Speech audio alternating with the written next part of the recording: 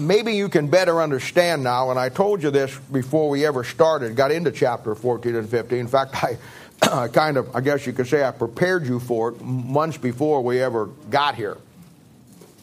And maybe you can better see and understand what I told you before we entered these chapters. That these two chapters, without a doubt, are the two of the greatest chapters in the book of the Romans, if not the whole Bible, then really focus on what you and I are supposed to be. Paul is the apostle to the Gentiles. We saw that last week. And I told you in that study that he's responsible for everything that we have today in the Gentile church. We call it our church, Christianity. And these two chapters really define for us who we are. We all like to pretend we're something we're not. We all like to wear our spiritual mask.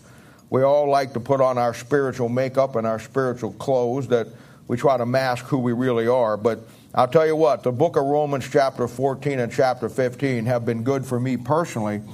And I hope that you can say it's been good for you, because it strips us off the mask. It makes us really understand what it means to be Christ-like. Because we're like everybody else on this planet. We get a higher opinion of ourselves than we really should. We begin to think that the rules don't apply to us, but they apply to everybody else. We all fall into that trap.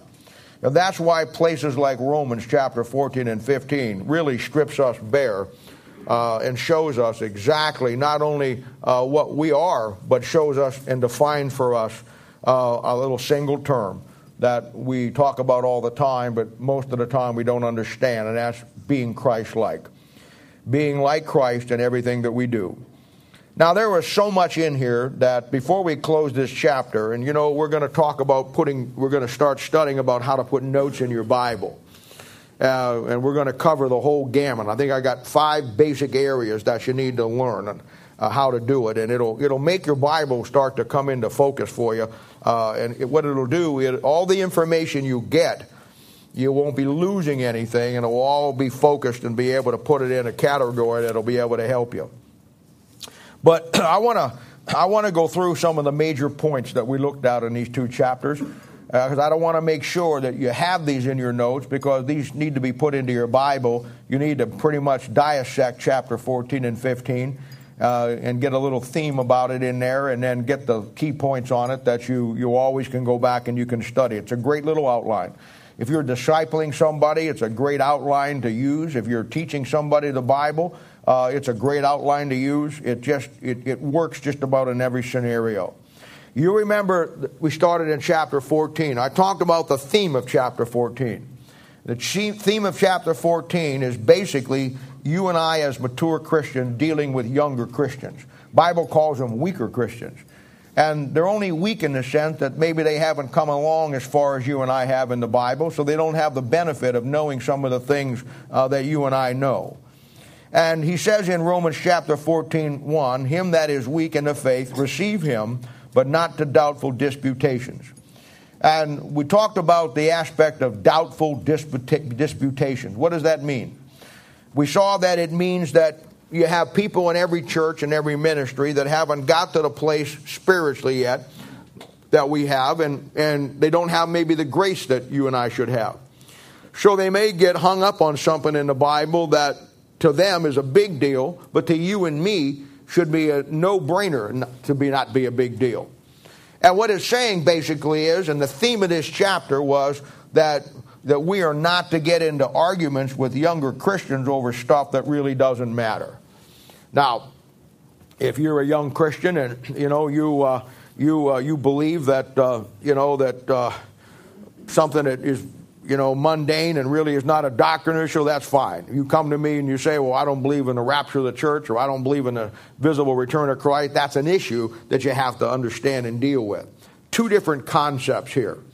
And we talked about learning to choose your battles. In the passage here, he's talking about how that it's okay to use food and holy days. And younger Christians sometimes, one guy here was a vegetarian, and he thought that eating meat and red meat and that stuff was not good spiritually. And the other older Christian, he knows that it's okay to eat. And of course, you find a lot of people like that today. You find dietist Christians, that they think that there is a Christian diet. And yet we learn from that the Bible says that whatever you have grace and faith to eat and receive and give thanks for, it's okay. God's cleansed it. That doesn't mean that you don't be careful with what you eat and you don't eat the right kind of stuff. But at the same time, it doesn't mean that there's a Christian diet out there that you should follow. And I think there's a lot of good principles in the Bible that talk about good eating, and there's reasons for everything in the Bible, but you know that's not really an issue. And then we looked at holy days. And we talked about the fact that there really, for a Christian, New Testament Christian, there are no holy days. That every day is a day that you walk out to serve God and be what God wants you to be. And there are no special holy days like there was in the Old Testament. But sometimes you're going to find people who want to think that Sunday is the most special day of the week because that's the day they go to church.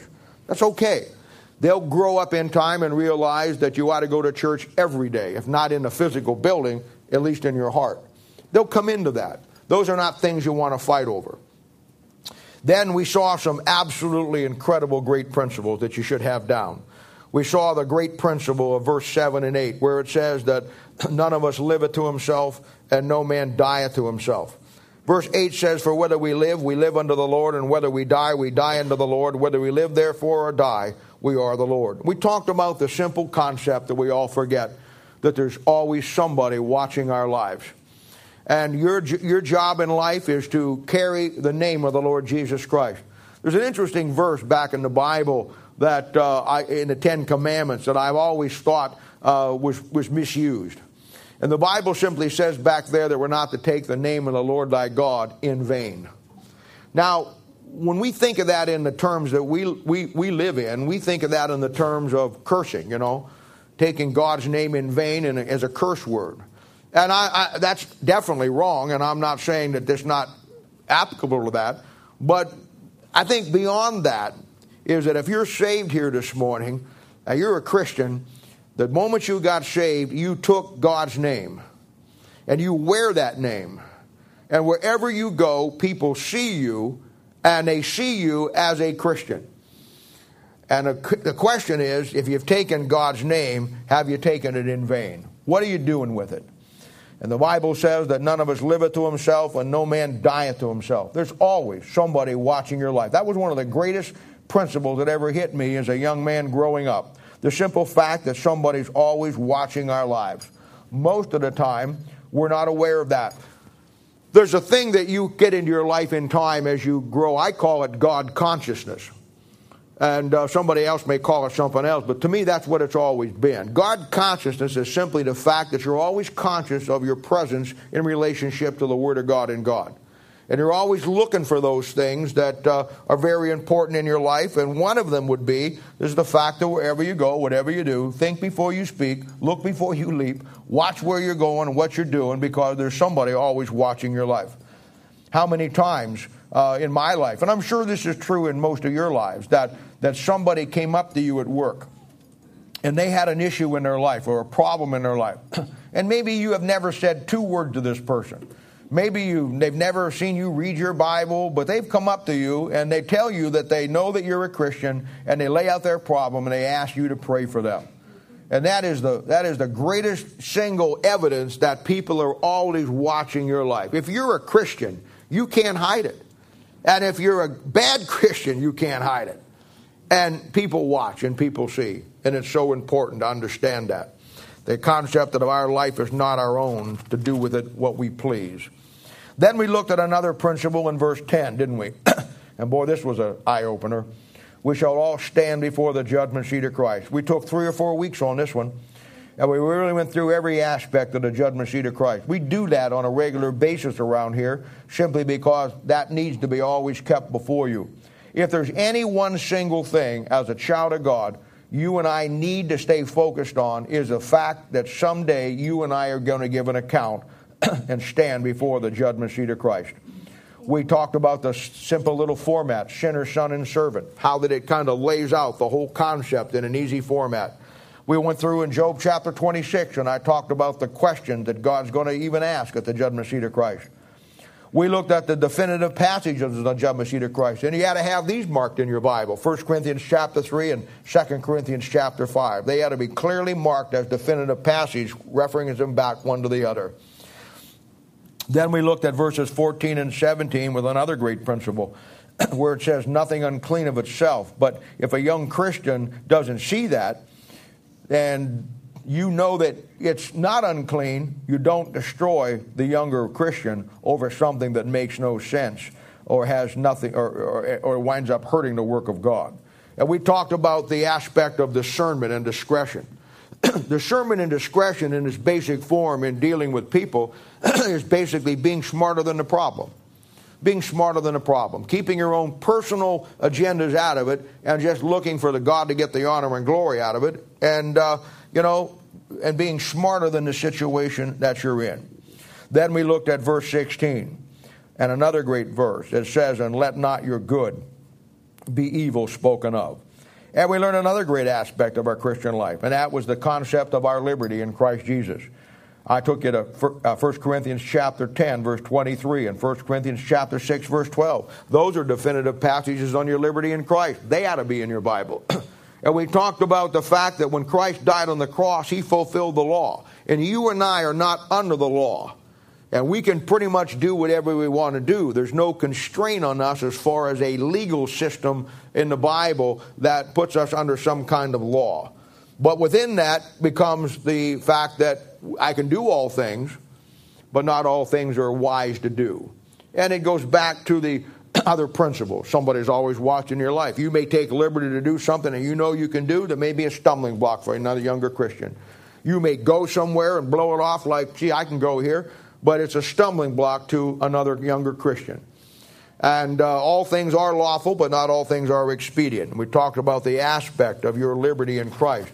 Just because you have liberty, that doesn't give you the right to abuse that liberty. And then the last verse we looked at was verse 23. And this is the verse that basically just puts us all down on our knees, really. He says, and he that doubteth is damned if he eat, because he eateth not of faith. For whatsoever is not of faith is sin. We learned some great things there. I gave you a description of what sin is. And I showed you that sin, and this is the way we look at it, sin never starts with what we do. We think sin is something we do. And that may be the result of sin, and that may be sin what we do. But the truth of the matter is, sin doesn't start with the act, sin starts in our heart. When the devil wanted to overthrow God way back there in Genesis 1:1, the Bible says he was perfect in all his ways until iniquity was found in him. Bible says he said in his heart, I will lift myself up. Sin always starts in the heart. And that's why the Bible says that we're to love the Lord thy God with all of our heart, with all our mind, and all our soul, and all of our strength.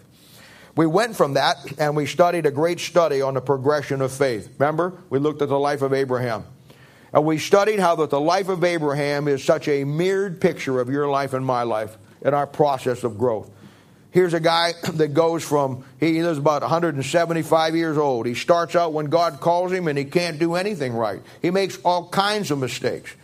All through his progression, he makes mistakes, but he gets in a better, closer relationship with God. And finally, you get to chapter 22, when he's about 75 years in his life, that he 99 years in his life, that he really does what God wants him to do, and he comes to the point where he trusts God for everything. Winds up being called the friend of God. I showed you the 3 stages of his life that match up to the 3 stages of our lives. There's a stage of his life where he's without God, just like there's a stage of your life that you're without God. Then there was a stage in his life that God called him. And that would match up to the time that God called you and you got saved. And then he goes through a training process, doesn't he? Makes a lot of mistakes, but he makes progress forward. And then finally we see the 3rd stage where he really becomes everything that God wants him to be. And now his ministry really begins. And I remember telling you that one of the greatest types of way that you'll study the Bible will be character studies. Character studies of studying the people in the Bible are one of the richest sources of material that you're ever going to find anywhere in any way that you study. Then we came to chapter 15. And basically, we built chapter 15 around the 7 concepts of spiritual maturity. We talked about that what you and I ought to be doing as Christ-like individuals, Christians.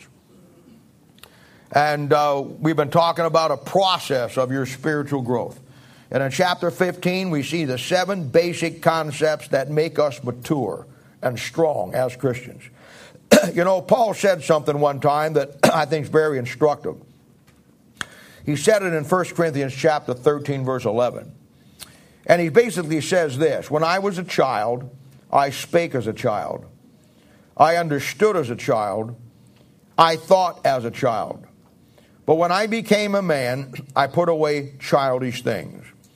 You know, I looked at that at one time in my life, and I saw, as I was putting together, and I taught you before how that in the Bible there's 7 basic stages of spiritual growth. And young Christians are likened to children.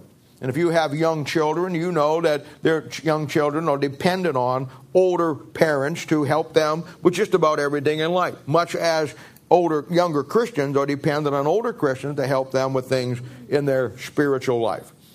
But Paul says that he was a child. But he said when he became a man, and that would represent our coming to the spiritual maturity that God wants us to be. It says he put away childish things. Now, I've looked at that chapter a lot of times, or that verse a lot of times, and I've used that verse many, many times. And it really wasn't until this week, as I was correlating this stuff and putting it all together, that just popped out at me that when he says, when I was a child, I spake as a child, I understood as a child, I thought as a child, but when I became a man, I put away childish things. It didn't strike me that in that verse that there's 3 things. There's 3 things that he became a man in. And as I looked at that, I thought to myself, wow. And these are the exact same 3 things that you and I need to grow up spiritually in. Look at the verse.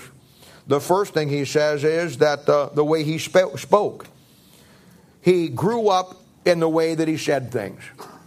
I think that's probably the biggest problem that we have as young Christians, is that we don't learn to speak the things the way that God would have us to speak it. You know, children speak one way, adults speak another. And children come to the point where they say a lot of things that sometimes aren't true, not because they're lying, but because their imagination carries with it. And so when he grew up in the way that he spoke. The second thing that he grew up in was the way he understood things. We talked about that Thursday night. How that understanding in the Bible will always be the key element that puts God in any equation of whatever you're dealing with. And then he grew up in the way he thought. And of course, that goes back to when you build a relationship with God and you learn the principles of the Word of God, something that I keep before you all the time, that it helps you at that point in your life to better think the way God thinks. And, you know, he says, when I was a child, I spake as a child. You know what one of the great characteristics of children are? And if you have young kids, you know this is true, especially if you have multiple kids. And that is that they get into the roughest fights over the stupidest stuff. I mean, that is just kids. We have our 3 grandkids over, and it isn't, and they're good kids most of the time, but they're kids. And somebody will get something else. Somebody will get somebody else's toy, or they're playing with something, and somebody else will lay it down for a minute, and somebody will pick it up. World War III breaks out. Because children fight over stuff that don't mean anything. And that's a great lesson for all of us, because we as Christians, when we don't grow up and we're still immature, or we refuse to grow up, we fight over stuff that really doesn't matter. I've seen churches split and had in the biggest fights you ever saw in your life because they decided to buy new choir robes and nobody could decide on the color. Half the church wanted brown, the other church wanted green, somebody else faction wanted red, and everybody had their doctrinal reason for it, you know, and when they got one or the other, everybody got mad. I've seen people that had their special seats in church. And if you're a visitor and you come into that and you sit in their seat, you won't get a handshake. You'll get yanked out of that seat so fast you won't know what hits you. I've actually seen people come to the point where they come up and they'll say, "That's my seat." To a visitor, that you're sitting in my seat. And that's immature stuff, you see. I mean, but I've seen it. It happens, man. It happens all the time. So he grew up in the way that he spoke. He grew up in the way that he understood things, and he grew up to be a man in the way that he thought. Then, we talked about the book of Ephesians, and I talked about chapter 4, verse 13, which talks about that our job and your job is to grow up into him, the Lord Jesus Christ, being Christ-like. And then we talked about the 7 marks of a spiritual mature Christian. And this is where we're at today, going to finish the last 2. He talks about the fact that ye that are strong ought to bear the infirmities of the weak. We talked about that's our job. Our job as strong Christians is not to hurt younger Christians, but to help them grow, to bear their infirmities. And when you start working with people and start dealing with people, you're going to see how that really comes into play. Because young Christians, when they first come in many times, this is not true of everybody. Some people come in and just fit in like a hand in a glove. Others have to struggle through things to get their feet on the ground. Our job is to help bear those infirmities. The second thing we saw was in verse 2, and that we're not to please ourselves. The job of the work in the ministry is not to please yourself, but is to please those that you're working with. And I don't mean that you become as I remember saying this, that doesn't mean that you become a man pleaser in what you preach or what you say. But you please them as far as helping them grow.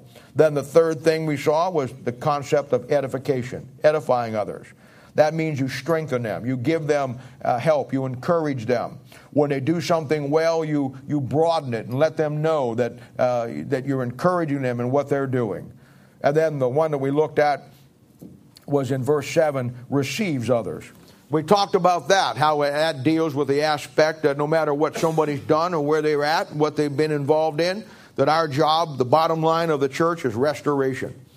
And it's to receive others and to help them get back where they need to be. And then the one we finished on last time was verse 14, to admonish others. And we talked about the concept of admonishment. Now that brings us up and recaps the important points of where we've talked about. You should have those things marked in your Bible. Now today we're going to look at the last 2, and we're going to close this chapter. And I want you to understand this. In reality, and this is true of certain books in the Bible, we have chapter 16 left. We have a chapter that we have to deal with yet, chapter 16. But the truth of the matter is, the book really closes at the end of chapter 15. All he does in chapter 16 is say goodbye to some people, recognize some people. I'm not saying that there aren't some great principles in there. We'll talk about those. There's one of the greatest concepts of ministry that you need to understand in chapter 16. But as far as the instructional teaching is concerned, it's over in chapter 15. He has nothing more to give us in a progressional study. It's now closing out, and there's some good things there, but the book's really over in chapter 15. Much like the book of Acts. The book of Acts has 28 chapters in it. But if you know your Bible, you know that technically speaking, the book of Acts is over in Acts chapter 20.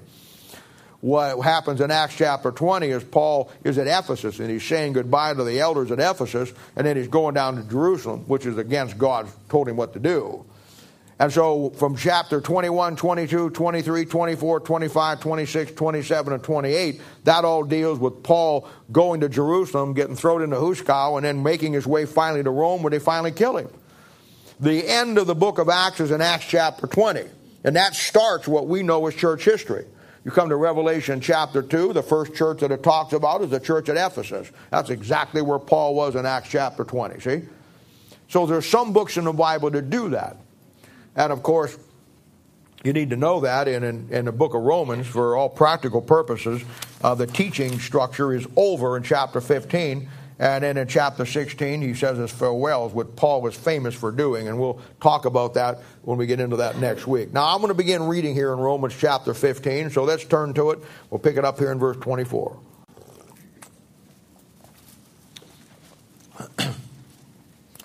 Whensoever I take my journey into Spain, I will come to you, for I trust to see you in my journey, and to be brought on my way thitherward by you, if first I be somewhat filled with your company.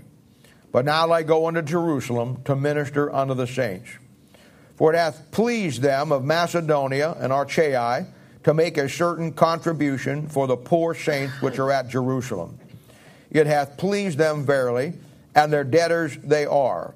For if the Gentiles have been made partakers of their spiritual things, their duty is also to minister unto them in carnal things. When therefore I have performed this, and have sealed to them this fruit, I will come by you into Spain.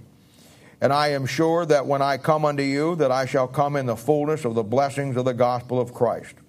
Now I beseech you, brethren, for the Lord Jesus Christ's sake, and for the love of the Spirit, that ye strive together with me in your prayers to God for me, that I may be delivered from them that do not believe in Judea, and that my service which I have for Jerusalem may be accepted of the saints, that I may come unto you with joy by the will of God, and may be with you, be refreshed.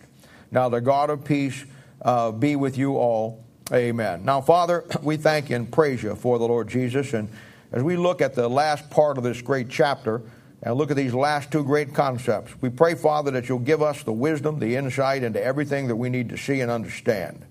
We love you, Father, and we thank you for what you've given us, and we thank you for our church, for the Bible that you provided for us, and for the good people that are here.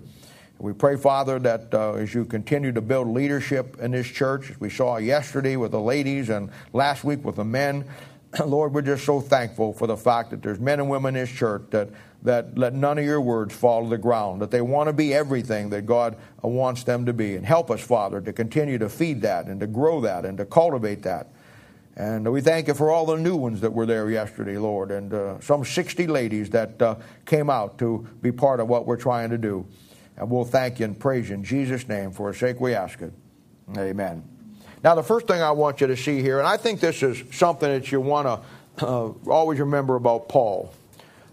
Paul was a very direct guy. Once God met Paul on the road to Damascus in Acts chapter 9, Paul's life is totally changed. He's a picture of what your life and my life should be from that point on. Up to that point, he was persecuting Christians.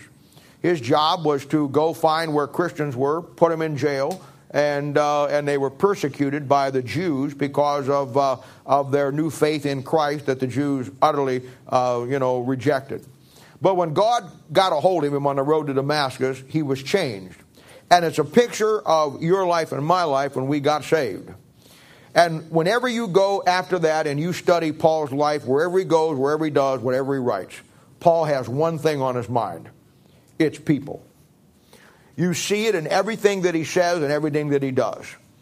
He can't close out a letter without addressing 8 or 9 different folks that have meant something to him in the ministry or who are doing something in the ministry. And for me, it always set the example of what my ministry needed to be about and to be around, and that is people. I don't know how pastors justify what they do by ministering to inanimate objects. The ministry is people. And we're going to talk about that aspect today because when you look down here at verse 25 and verse 27, you find what the sixth thing is that we need to look at. For verse 27 says this, it hath pleased them verily, and their debtors they are, for if the Gentiles have been made partakers of their spiritual things, their duty is also to minister unto them in carnal things. Now, the next thing we're going to look at on our 7 concepts is the fact that a strong Christian ministers to people. Ministers to people. Now, I know the word minister, is a word that is another loose term that we really probably don't understand. I want to, before I explain that, I want you to look at verse 7, because down here in verse 27, it talks about ministering unto them in carnal things. Now, we think of the word carnal as a bad word. When the Bible talks about that we're not to be carnally minded, that we're not to do carnal things. Carnal things are worldly things. But not all worldly things are bad. You're sitting here today in a carnal state in one sense, and that is you're still in your physical body. You may not be in a carnal sense as your spiritual condition, but your physical body is you are in a carnal body. Carnal means that you are in a physical body. And what he's saying here is this. he's saying that not only is it our duty to minister to people in spiritual things, but he says also in carnal things. And this leads us to a great, great, great concept about ministry that we want to talk about today. Now, for those of you who work with me in ministry, and many of you do, there's many of you who want to get involved in working with this ministry. You've expressed that desire to me. May I say this to you. Learn what I'm about to tell you today. Because I'm going to define for you today from the Bible sense what ministry really is. I want you to go out of here today understanding that concept. Now, in the particular case here, let's put it in a historical context. What he's talking about here is ministering to them carnally, is the fact that the Jews down in Jerusalem, the Christians, the brethren that are in Jerusalem, they're going through a very tough time right now. There was a famine in Jerusalem, and it was a very severe famine during this period of time. And they're under a lot of persecution, not only from the Romans, but also from the Jews themselves. And they're going through a very tough time. And they don't have a lot, and they're suffering greatly. Now, you want to put another reference in here. All this material that we're talking about here is found in 2 Corinthians chapter 9. And you want to go back and read that and make your applications back and forth, because this is talking about the same thing in 2 Corinthians chapter 9, and that'll be your cross-reference. But what he's saying basically is this. He's saying that, you know what, we got salvation from the Jews, because John chapter 4 says salvation is of the Jews. And he said, because they ministered to us and gave us salvation, we not only want to minister to them spiritually, teach them the Bible, but when they have a need, we want to minister to them in carnal things or physical things. And of course, what they're doing here is they take up a collection. They take up an offering. And they send that offering down to the poor saints in Jerusalem who are having a very tough time to help them, to give them some kind of relief. And that's what I say. Paul makes a reference to this in 2 Corinthians, and it's chapter 9, which is the great chapter on giving. And it's a great concept. But when we look at this passage, it helps us better understand what ministry is and how it's defined. Now let me ask you a question. I'm not looking for an answer, but answer it in your own mind. What is real ministry? Now you've heard me say it many, many times, that it's people. But that's not the lowest common denominator yet. I know the ministry is people. We don't minister to chairs. We don't minister to poles. We minister to people. Now, we talk about having a preaching ministry. What does that really mean? We talk about having a teaching ministry, a discipleship ministry. We talk about establishing a counseling ministry. We have an athletic ministry. But in reality, those are words that we use. It's like the word born again. It's like the word saved. A while back, we started a study of the 7 things that changed about you the day you got saved. And in that study, we focused on the aspect of what it really meant to be saved. We understand the terminology. We know we say born again, I'm saved, I'm born again, I'm washed in the blood. But if the average Christian, if you sat them down and said, explain to me exactly what that means and how that relates to what happened to you when you got saved, most people couldn't do it. So what we did is we took a series and we talked about the 7 things that changed about you the day you got saved. What made you different before you were saved to a split second after you asked Christ to save you? And we went through that. We have a lesson on that. My wife taught the ladies on that, and I'm going to have her teach the ladies again on a Saturday in the fall for all the new ladies. But it's imperative that you understand that. And that you understand what saved really means, born again really means.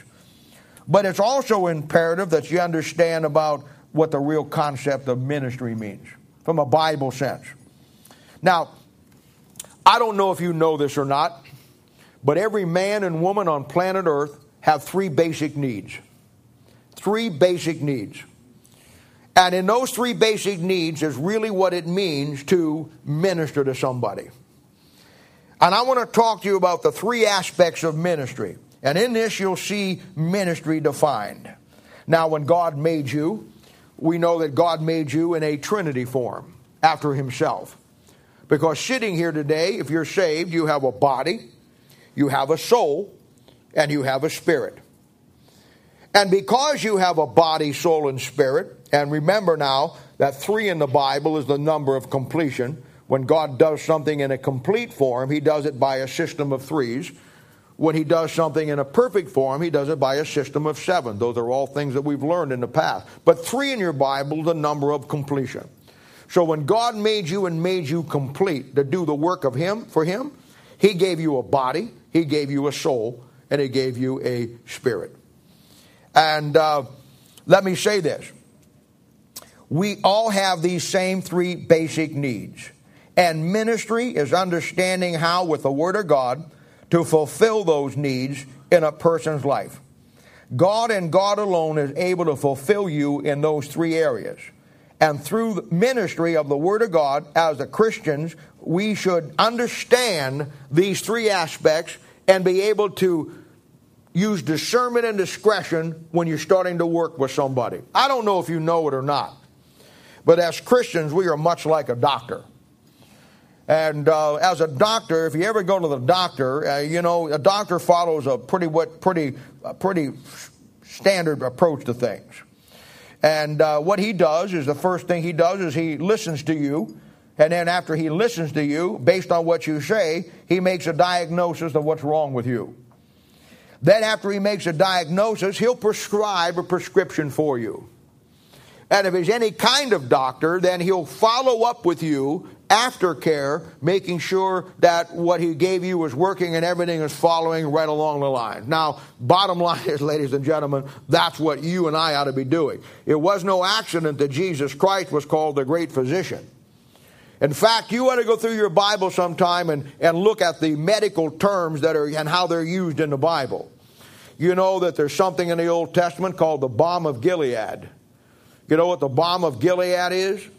The balm of Gilead was a salve that came from Gilead, that when people had some kind of injury or people had some kind of hurt physically, that something from this place in Gilead put together a salve that they put on whatever the problem was, and it helped heal them. And in the Bible, the balm of Gilead, that salve that you put on some kind in your arm or your leg or whatever that helped heal it, is a picture of the Word of God. You're going to find that the Bible talks about healing, not in the sense of the healing that the charismatic crowd talks about, but you'll find that the Bible talks about there's a time when the nations get healed.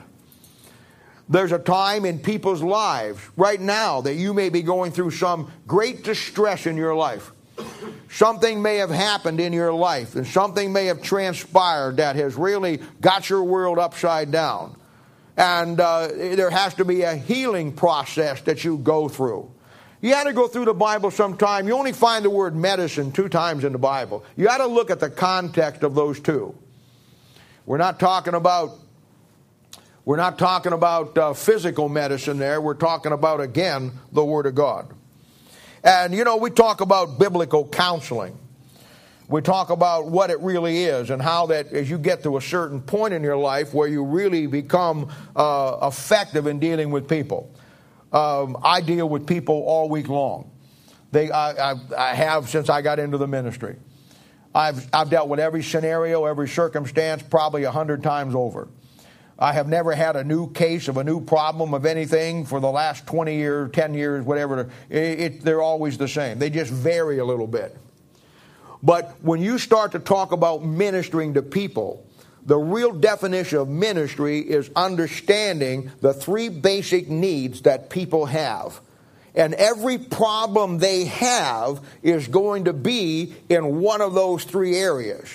Your job as a Christian physician is to diagnose in their life from the Word of God what area, or many times multiple areas. Your job as a Christian is to be a continuance of the great physician. You help people who are hurting. You diagnose their problems. And then what else do doctors do? You deliver babies. Except these babies are spiritual babies that are born again. And many of you, in time, you need to become the attending position by which somebody is born again. It's all there. Now let's talk about the three needs that we all have. We all have physical needs. Remember I told you were a body, soul, and spirit? All right. You have a body. It's a physical body. It's a carnal body. Therefore, you as an individual, I as an individual, are going to have physical needs. All right, we're also a body, soul, and spirit. Then our soul is going to have spiritual needs. And that spiritual need is going to be the fact that your soul is the spiritual part of you, and it has spiritual needs. But then you have a spirit. And the spirit will always line up to your emotional need. What does the Bible say? He that has no rule over his own spirit, like a city broken down without walls.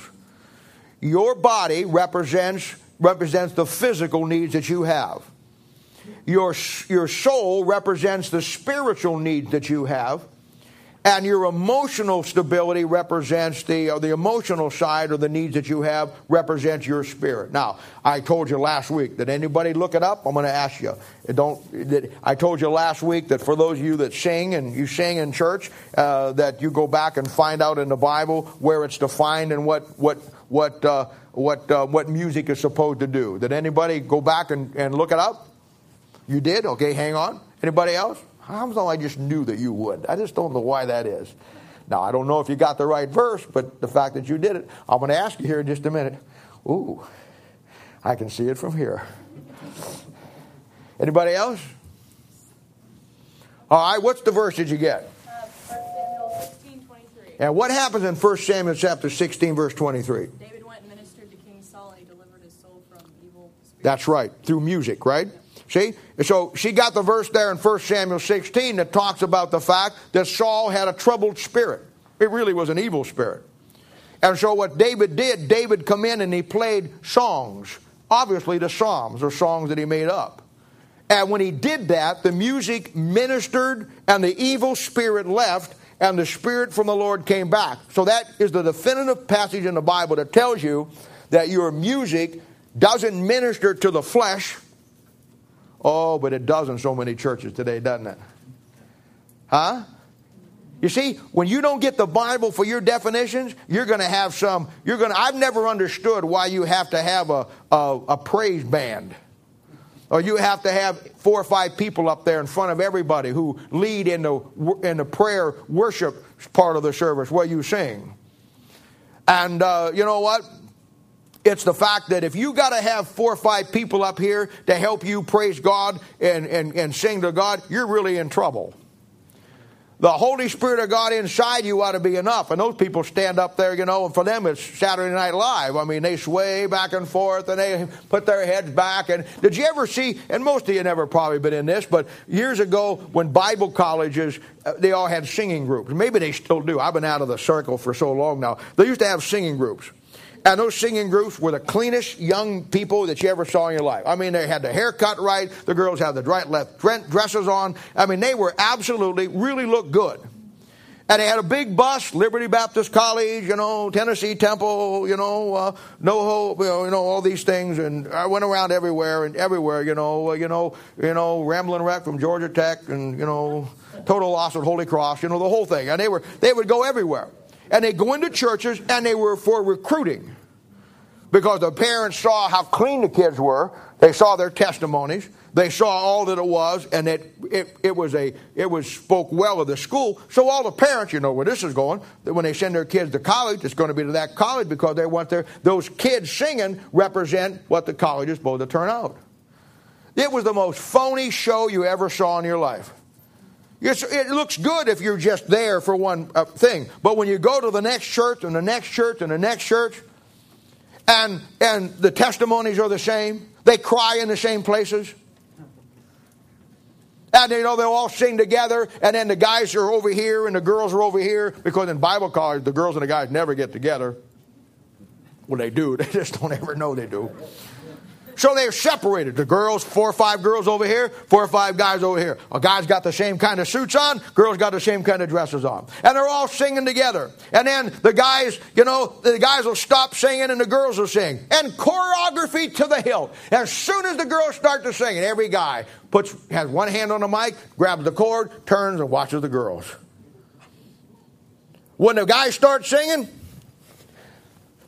choreography, the girls look at the guys and stop singing. And they look at the guys. It's as fake as a $3 bill. Let me tell you something. That doesn't minister to your spirit. That ministers to your flesh. Most music in churches today minister to your flesh. That's why they call it Christian rock. You can't, real Bible-based music is built, Colossians chapter 2, on the Word of God, 3, the Word of God and the doctrine in the Word of God, because music is supposed to minister to your spirit, not your soul, and certainly not your flesh. But we've lost that concept today. So you have physical needs, that's your body. You have emotional needs, that's your spirit. And you have spiritual needs. Now, let me just jump back into the problem here. We all have those needs.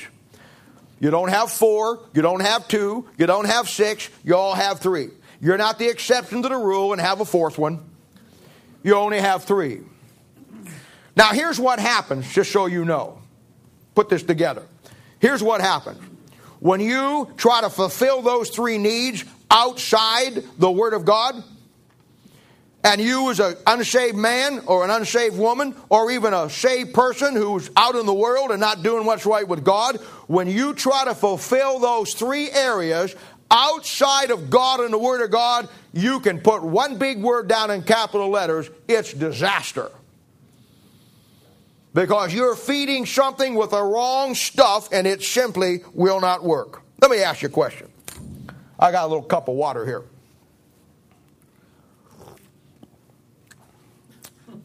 Less a little bit of an ice cube.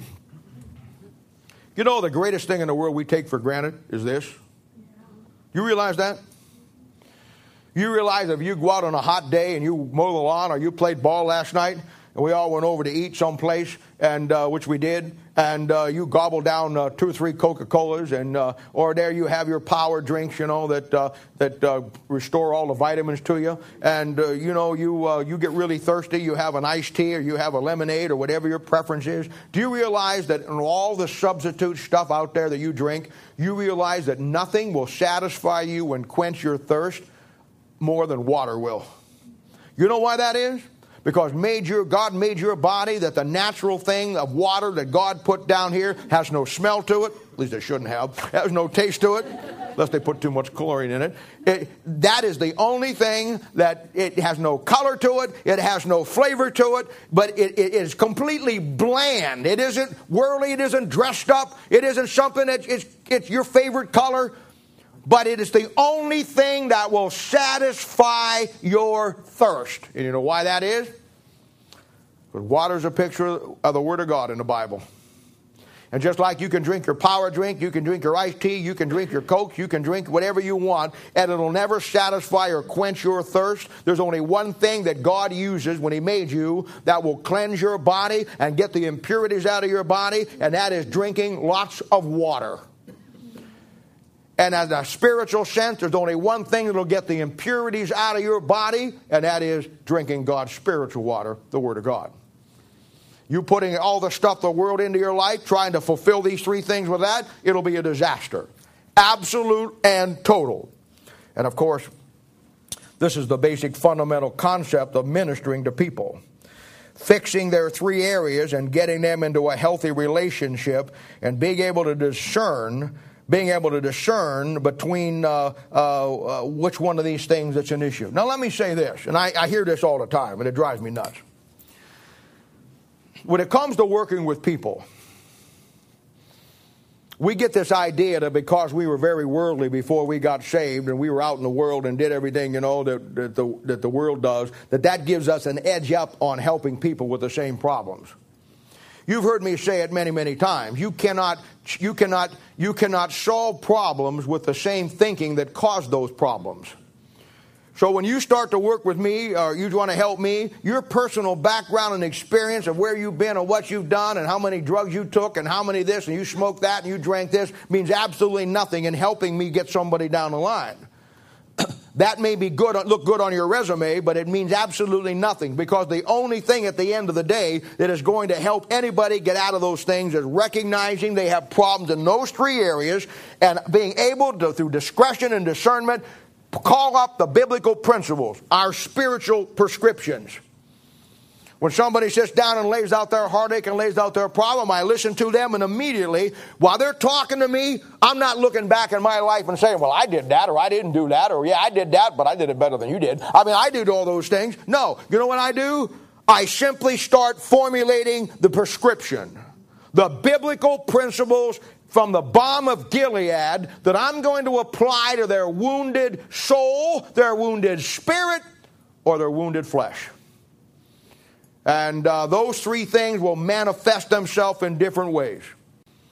And we're going to talk about those here as we come on through this. So you need to get it through your head that it isn't your past experience of the world that's going to help anybody. It's learning those biblical principles. You know what it is? Here's what you do. The 3 L's. You learn them, principles. You live them, then you lay them out. And that's just where it has to go. And you are as worthless to me as anything, as a busted garden hose, without being filled with the principles of God in your life and knowing how to use them. That's why everything we do, we build around principles. Now, if you wouldn't this morning, let me broaden this to even more that you might better grasp it. And I'm gonna kind of do a couple of variance things here, but I want you to see this, how it all ties together. Now, one of the number one problems you're going to be in ministry with, bar none, the number one issue in ministry that you're going to be faced with is marital problems. And I want to tell you that all marital problems and issues will stem from this same area. And, it's the thing that we don't understand, that when we talk about ministry, and we talk about getting involved in ministry, plain and simple, your marriage is your first ministry. Because your marriage is your first ministry, you can't make that one work, you'll never get to the other one. 1 Timothy chapter 3, verse 5, a great principle. For if a man know not how to rule his own house, how shall he take care of the house of God? It's just that simple. In the failure of marriages, 100% of the time, not 98, not my famous 99.99999, 100% of the time, without exception, will be a failure in these three areas. Here's what men don't know. Here's what, as somebody ministering to couples in marital issues, need to know. The failure of every marriage will be simply based on that a woman has physical needs, that's her body. She has emotional needs, that's her spirit. And she has spiritual needs, that's her soul. The husband, on the other side, will have the same three basic needs. He'll have physical needs, he'll have emotional needs, and he will have spiritual needs. Here lies the problem. They may have the same three issues, physical needs, spiritual needs, and emotional needs, but they're not met the same way. And boy, if you want to know where marital problems start, it starts with a husband or a wife who does not understand that, first of all, most husbands are absolutely oblivious, as most wives are absolutely oblivious, that their spouses even have these three issues. They think that they can't get along because of this or because of that.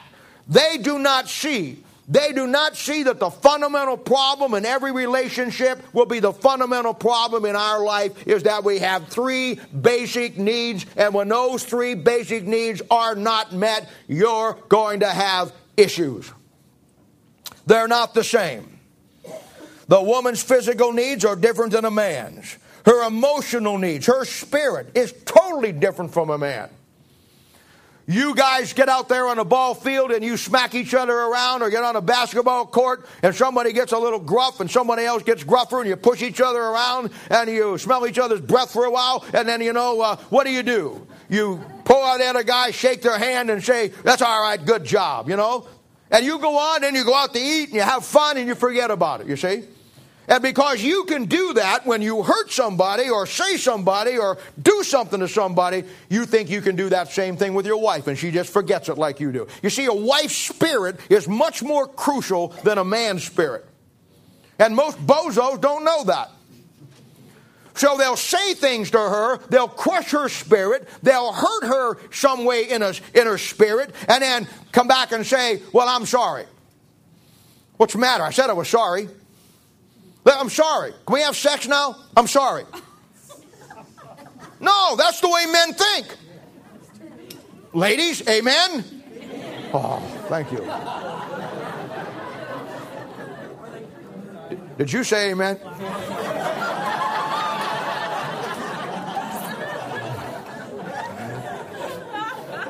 Did she say amen? Stop. Did she say amen? Everybody watch her. Did she say amen?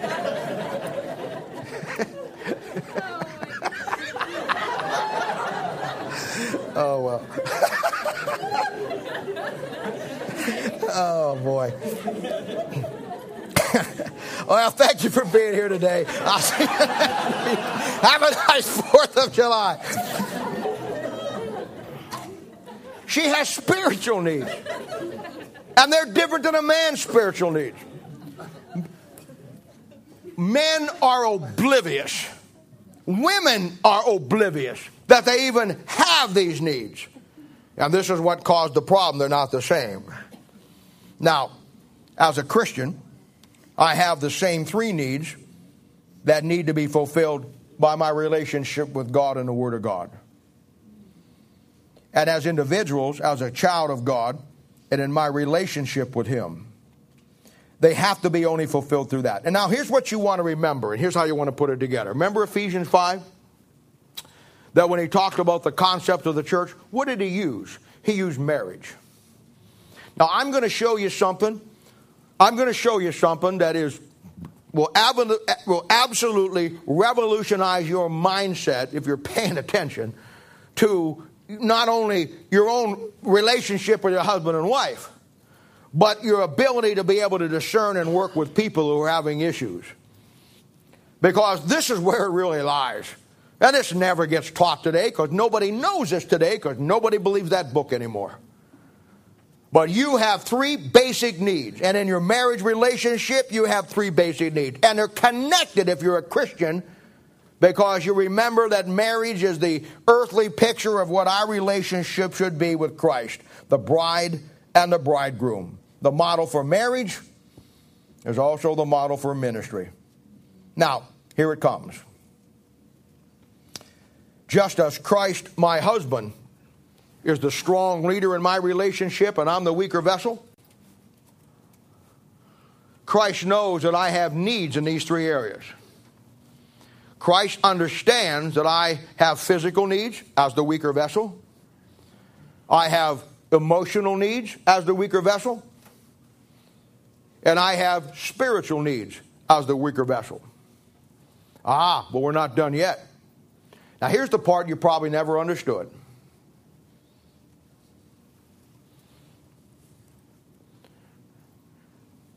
Christ has those same 3 needs. Do you know that? It's hard for us to believe that Christ would have physical needs. What does he need? You're saying, Bob, you're telling me that Christ has emotional needs? Bob, you're telling me that Christ has spiritual needs? Yeah, he does. And the fact that you don't know that probably suggests that you're not doing your part. Now, here's how it works. I'm the weaker vessel. He's the stronger one. He bears my infirmities. But because I'm the weaker vessel, what does he do? He meets my 3 spiritual needs first. And then what do? Once I grow up, I meet his 3 needs. Want to know what they are? You say, what in the world could Christ have a physical need for? Well, I'll tell you. He needs a body. A physical body. See, he had one when he was here, but then when he went back to heaven, what did he tell his disciples? Greater things that you do and I. He picked 12 men to carry this thing, and they're supposed to fulfill what he didn't do. You know what he's looking for today in a physical sense? You know what physical need Christ needs? He needs your body to be a living sacrifice for him, to do for him what he is not doing anymore because he thought he'd have a body to do it in. Oh, yeah. Didn't think about that, did you? He has a physical need. That physical need is a body. He needs a body to do what he wants to do. He has a message to get out, but no body to get it into. That's why we've been talking about your body being a living sacrifice and giving those things to him, because his physical need is a body. He needs a body. And when he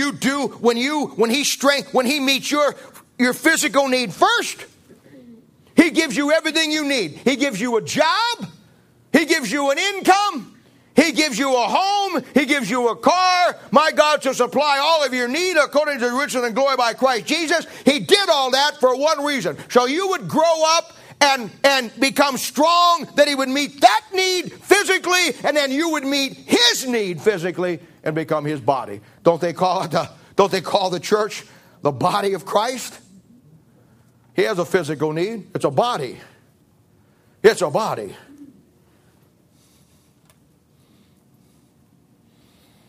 Now you say, well, boy, you got through that one, but how in the world does Christ have emotional needs? I thought he was the rock. I thought he was the rock of ages. The same yesterday and forever. How does Jesus Christ have emotional needs? Well, I don't know. My Bible says that he's a high priest, but he is touched with my infirmities, so he feels something.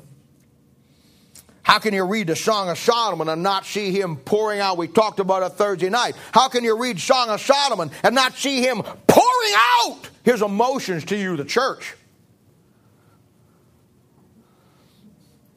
I mean, when Lazarus died in John chapter 11, did he not weep?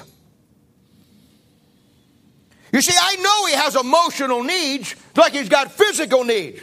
Because the physical need is he needs a body. And when you don't fulfill the physical need, you know how you never fulfill the emotional? Because the Bible says in Ephesians chapter 4, when you don't do what you're supposed to do, you grieve. That's an emotion. You grieve him. We talked yesterday about making hard decisions, didn't we, ladies? And the guys before last week. Making hard decisions. Being able to make the hard decisions within ministry that are not popular. And I told you that the reason why some of you or many of you will never be great leaders is not because you make bad decisions, but because you'll never learn to make the hard decisions. And the reason why you won't is because you're always worried about hurting somebody's feelings. Now, what are you going to do with that? You more worried about hurting your friend's feelings and care nothing about hurting God's feelings? That verse says you grieve him. That's an emotion. So he has physical needs. He needs a body.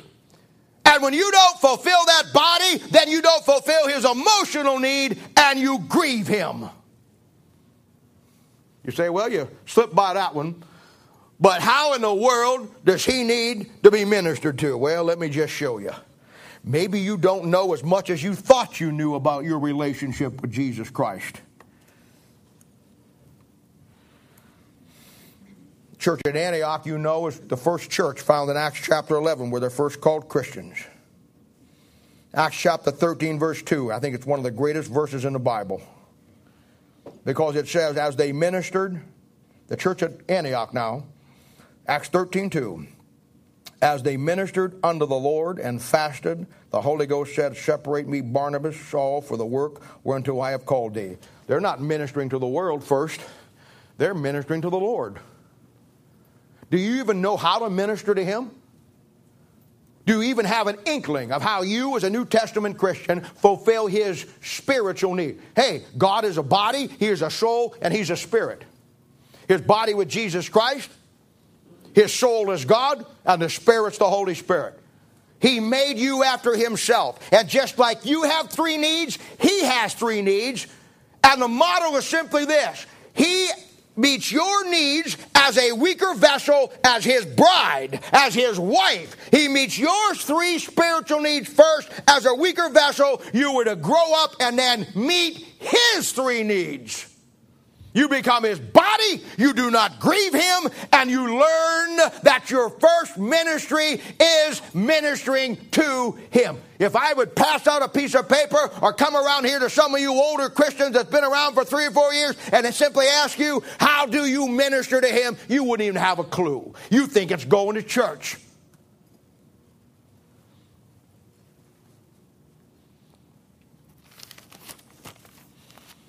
Now, going back to your 3 basic needs.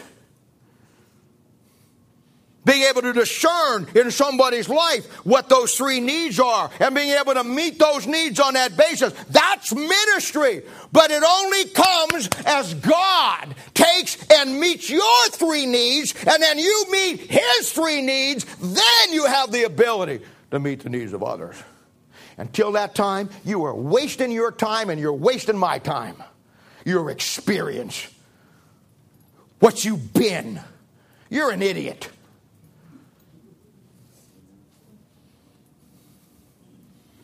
Now here comes the model, boys, plain and simple. Model, marriage is the earthly model, is it? Is that what it is? Is that what it says? Does he say this is a great mystery, but I speak concerning Christ and the church in Ephesians 5? Yes, he does. Yes, he does. Yes, he does. Christ met my 3 spiritual needs first by being my spiritual leader. And then I responded to him to fulfill his. Now here's the model, boys. Husbands have to be the spiritual leader and fulfill the wife's spiritual needs, emotional needs, and physical needs first.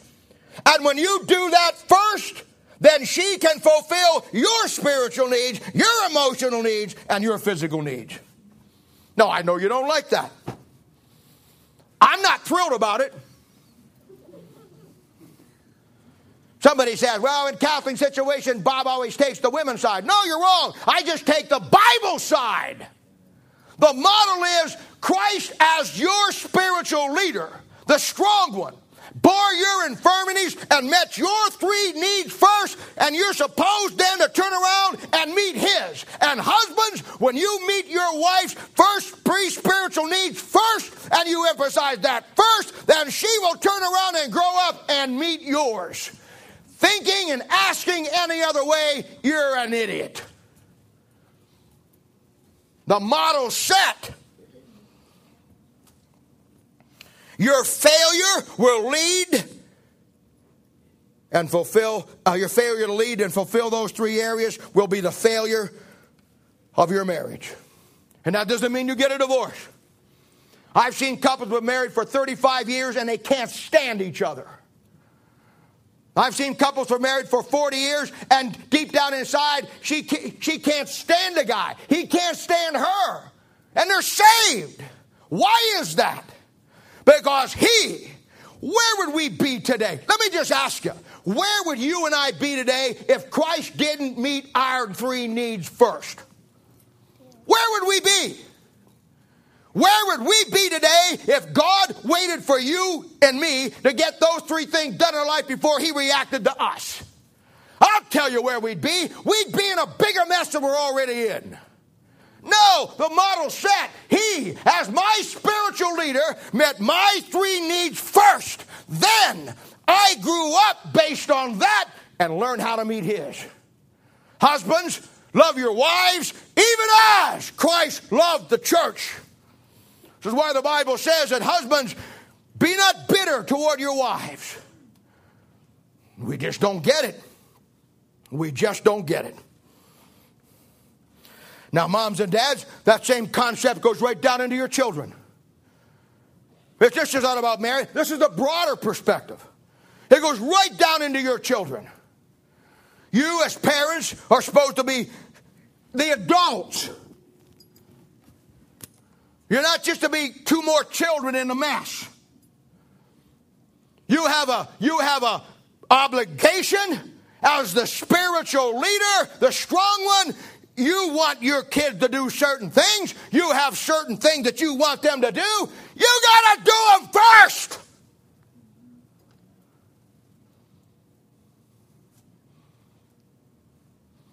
You say, well, my kid won't read the Bible. Because you won't read the Bible.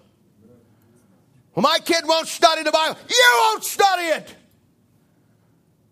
When's the last time your child saw you laboring over the table over something you wanted God to give you?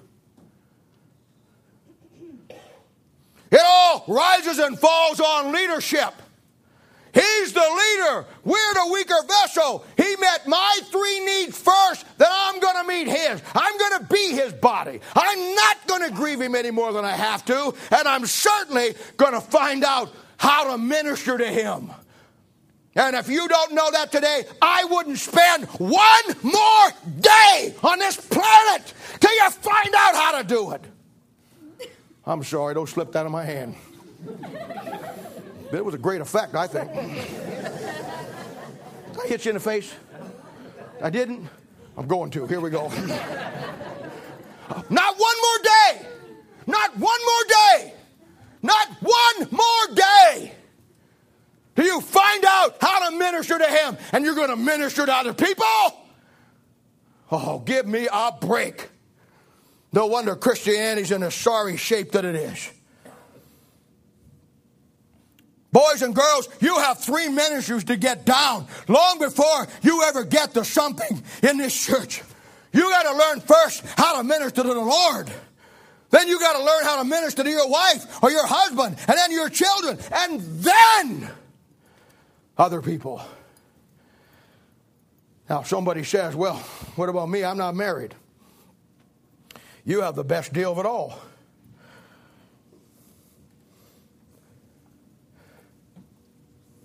1 Corinthians chapter 7, verse 30 and 43, Paul says, but I would have you without carefulness. He that is unmarried carry for the things that belong to the Lord, how he may please the Lord. But he that is married carry for the things that are of the world, how he may please his wife. Now let me explain what he's saying. He's not saying it's wrong to get married. But Paul does say that not being married and staying celibate is a gift not everybody can have, but Paul had it. And his first advice to anybody is to see if you have that gift, because the bottom line is this. You can focus more and do more and stay more on task for the Lord if you're single, because you don't have to balance all the things around. You don't have to worry about a husband or a wife. You have the freedom to totally dedicate yourself to what God wants you to do. And when you get married down the line, there's nothing wrong with that. You learn how to balance it out. You get a husband or a wife who understands the same concepts, and then you work together and you make it work. That's why she's not called a helpmate. She's called a helpmeet. She helpmeets, M-E-E-T. She helps make the work easier by balancing it out and understanding what she needs to do.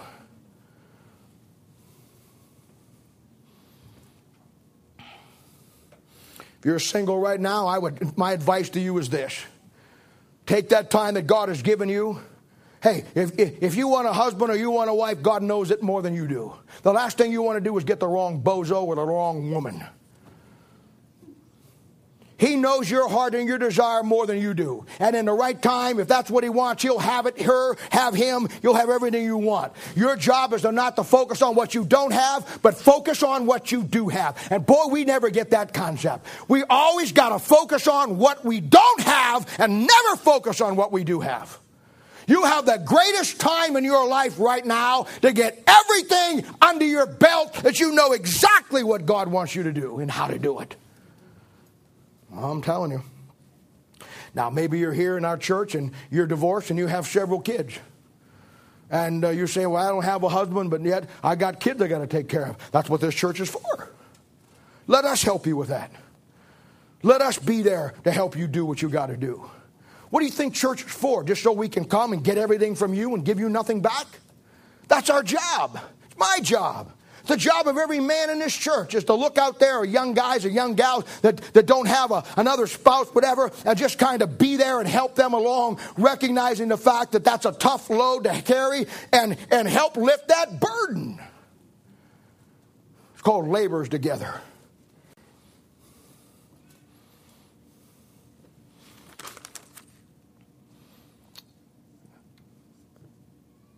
We all have those three needs.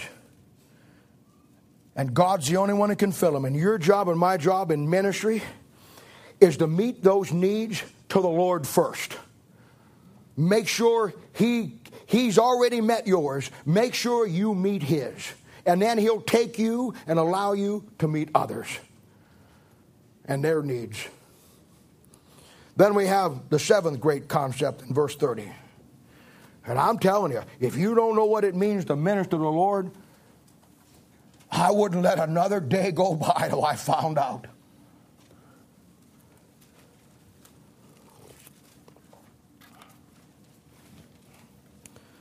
He says there in verse 30, "Do I beseech you, brethren, for the Lord Jesus Christ's sake and for the love of the Spirit, that you strive together with me in your prayers to God for me."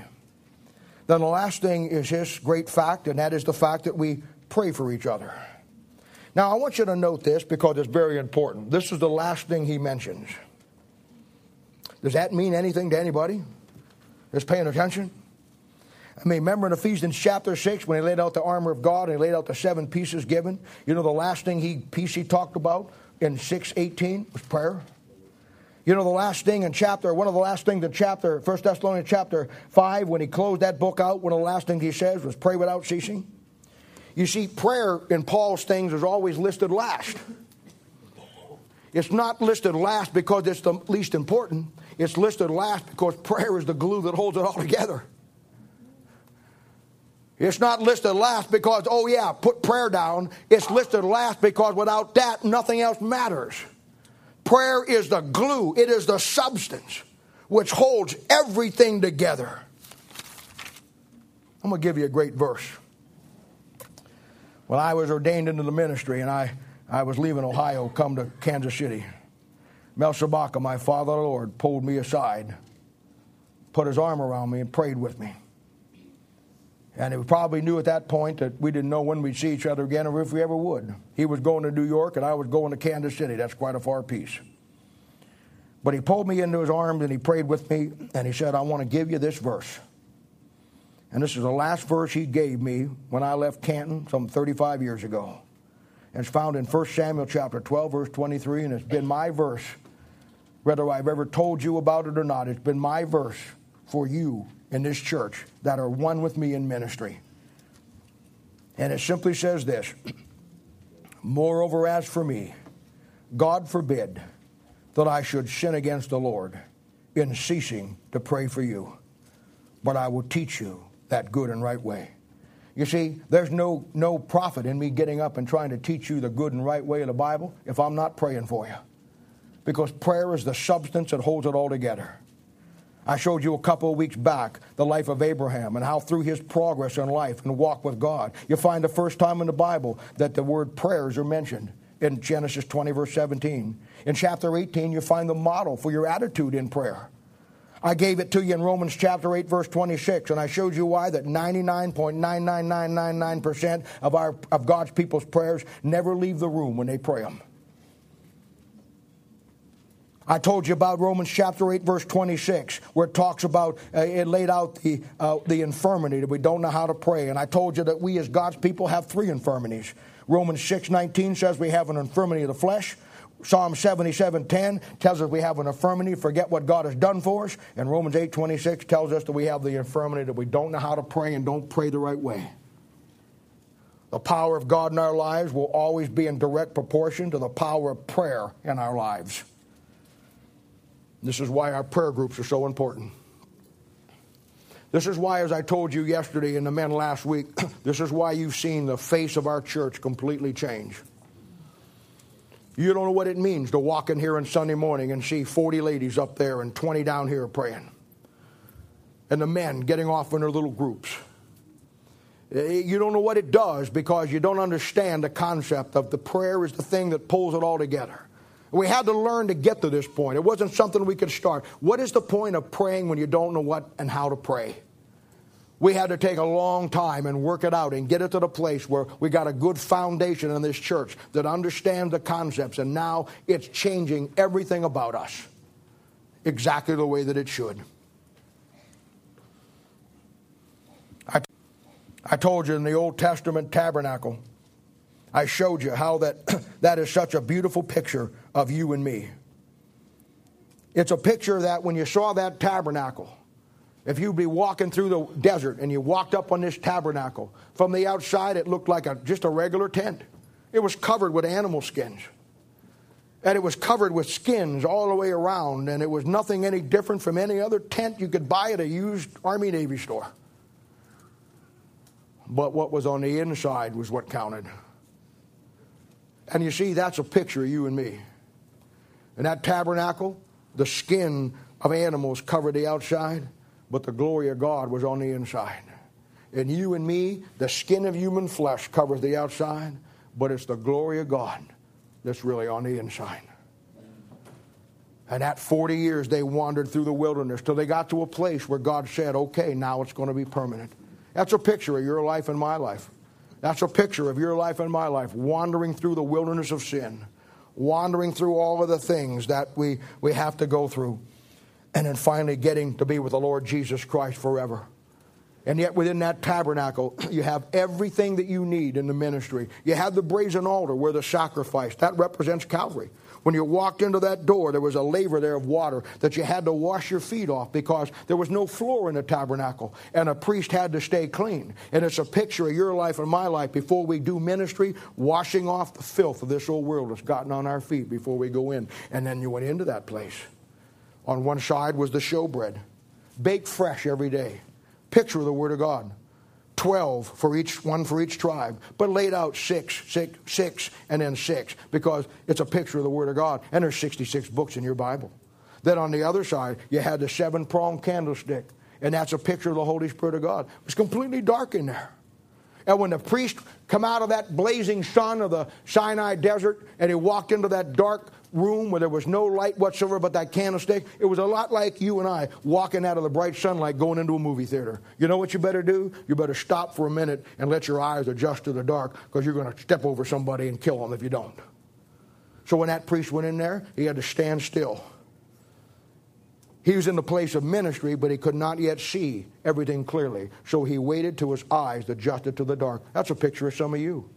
You walked into this church, and you come in from the world, or maybe you come in from churches that didn't, it was the sunlight of this old life, and you're now into a place where there's ministry, and you just got to stand still for a few minutes. You got to grow a little bit, and you got to let your eyes get accustomed to the difference of the light. In that area, everybody did the ministry. But up in the corner, right before you went into the Holy of Holies, there was a censer of incense.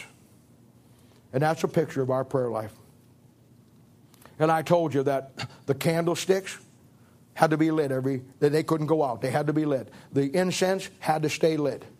And where they got the fire for that, lighting of that incense, and got the fire for that, was off the brazen altar where the sacrifice was killed.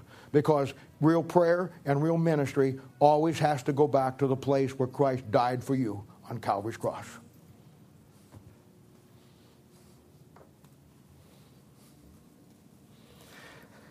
That's why 2 Timothy chapter 3, verse 16 says, all Scripture is given by inspiration of God and is profitable for doctrine, reproof, for correction, for instruction in righteousness, that the man of God may be perfect, thoroughly furnished. Not finished, furnished. You know why? Because the furnishings in that tabernacle was a picture of everything spiritual in our lives. It said thoroughly. Your new Bible say thoroughly. It's thoroughly. Because you've heard me teach it many, many times. It starts on the inside and then it comes out. You see, you have to get those 3 basic needs met in your life first from Him. You grow up and you make those 3 basic things that He needs fulfilled in His life. And your marriage is a picture of that. Your marriage today is an exact picture of your relationship with Jesus Christ. You don't meet his needs any more than you meet hers. You don't know how to minister to the Lord. You don't even know how to minister to your wife. You don't understand his sensitivity of his spirit. You have no idea of hers. You don't realize that you have to work at meeting them first instead of demanding she meets you on equal terms. If God would have done that to you and me, we'd have all been a mess. Ye that are strong ought to bear the infirmities of the weak. He was strong, I was weak. He bore my infirmities and fulfilled my 3 needs first. She's the weaker vessel. You have to fulfill hers first before you can expect her to fulfill yours. What foreign doctrine is that? Well, next week we're going to look at the last chapter. And we're going to see some insight into Paul himself. We're going to see, and through, as the closing of his book, he reveals who he really is, how he looks at things, how he deals with things. And there's some great things in this chapter. Let me say this to you. Do what you want to do. I wouldn't go another day. I wouldn't go another hour. I wouldn't do one single thing today before I found out what it means in the Bible to minister unto the Lord. He has some needs. He has physical needs. He needs a body. He has emotional needs. He needs you not to grieve him. And he needs to be ministered to. Think about it. Think about it. I can't even imagine somebody trying to minister before the Lord without ministering to the Lord. And yet, I guarantee you, never mind. This is the state of Christianity today. Oh, we talk about being God's people. We talk about being Christ-like. But in reality, the Christ of the Bible is so far where our lives are as Christians. We just go through the motions. We're all like the little rats in a little maze that are just trying to get the cheese at the end of the tunnel, which is our heaven.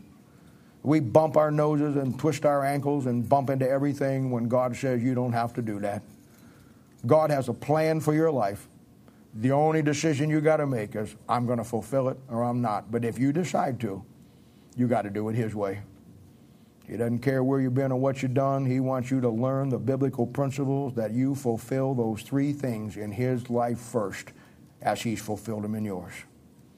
Father, we thank you and praise you for the Lord Jesus. Thank you.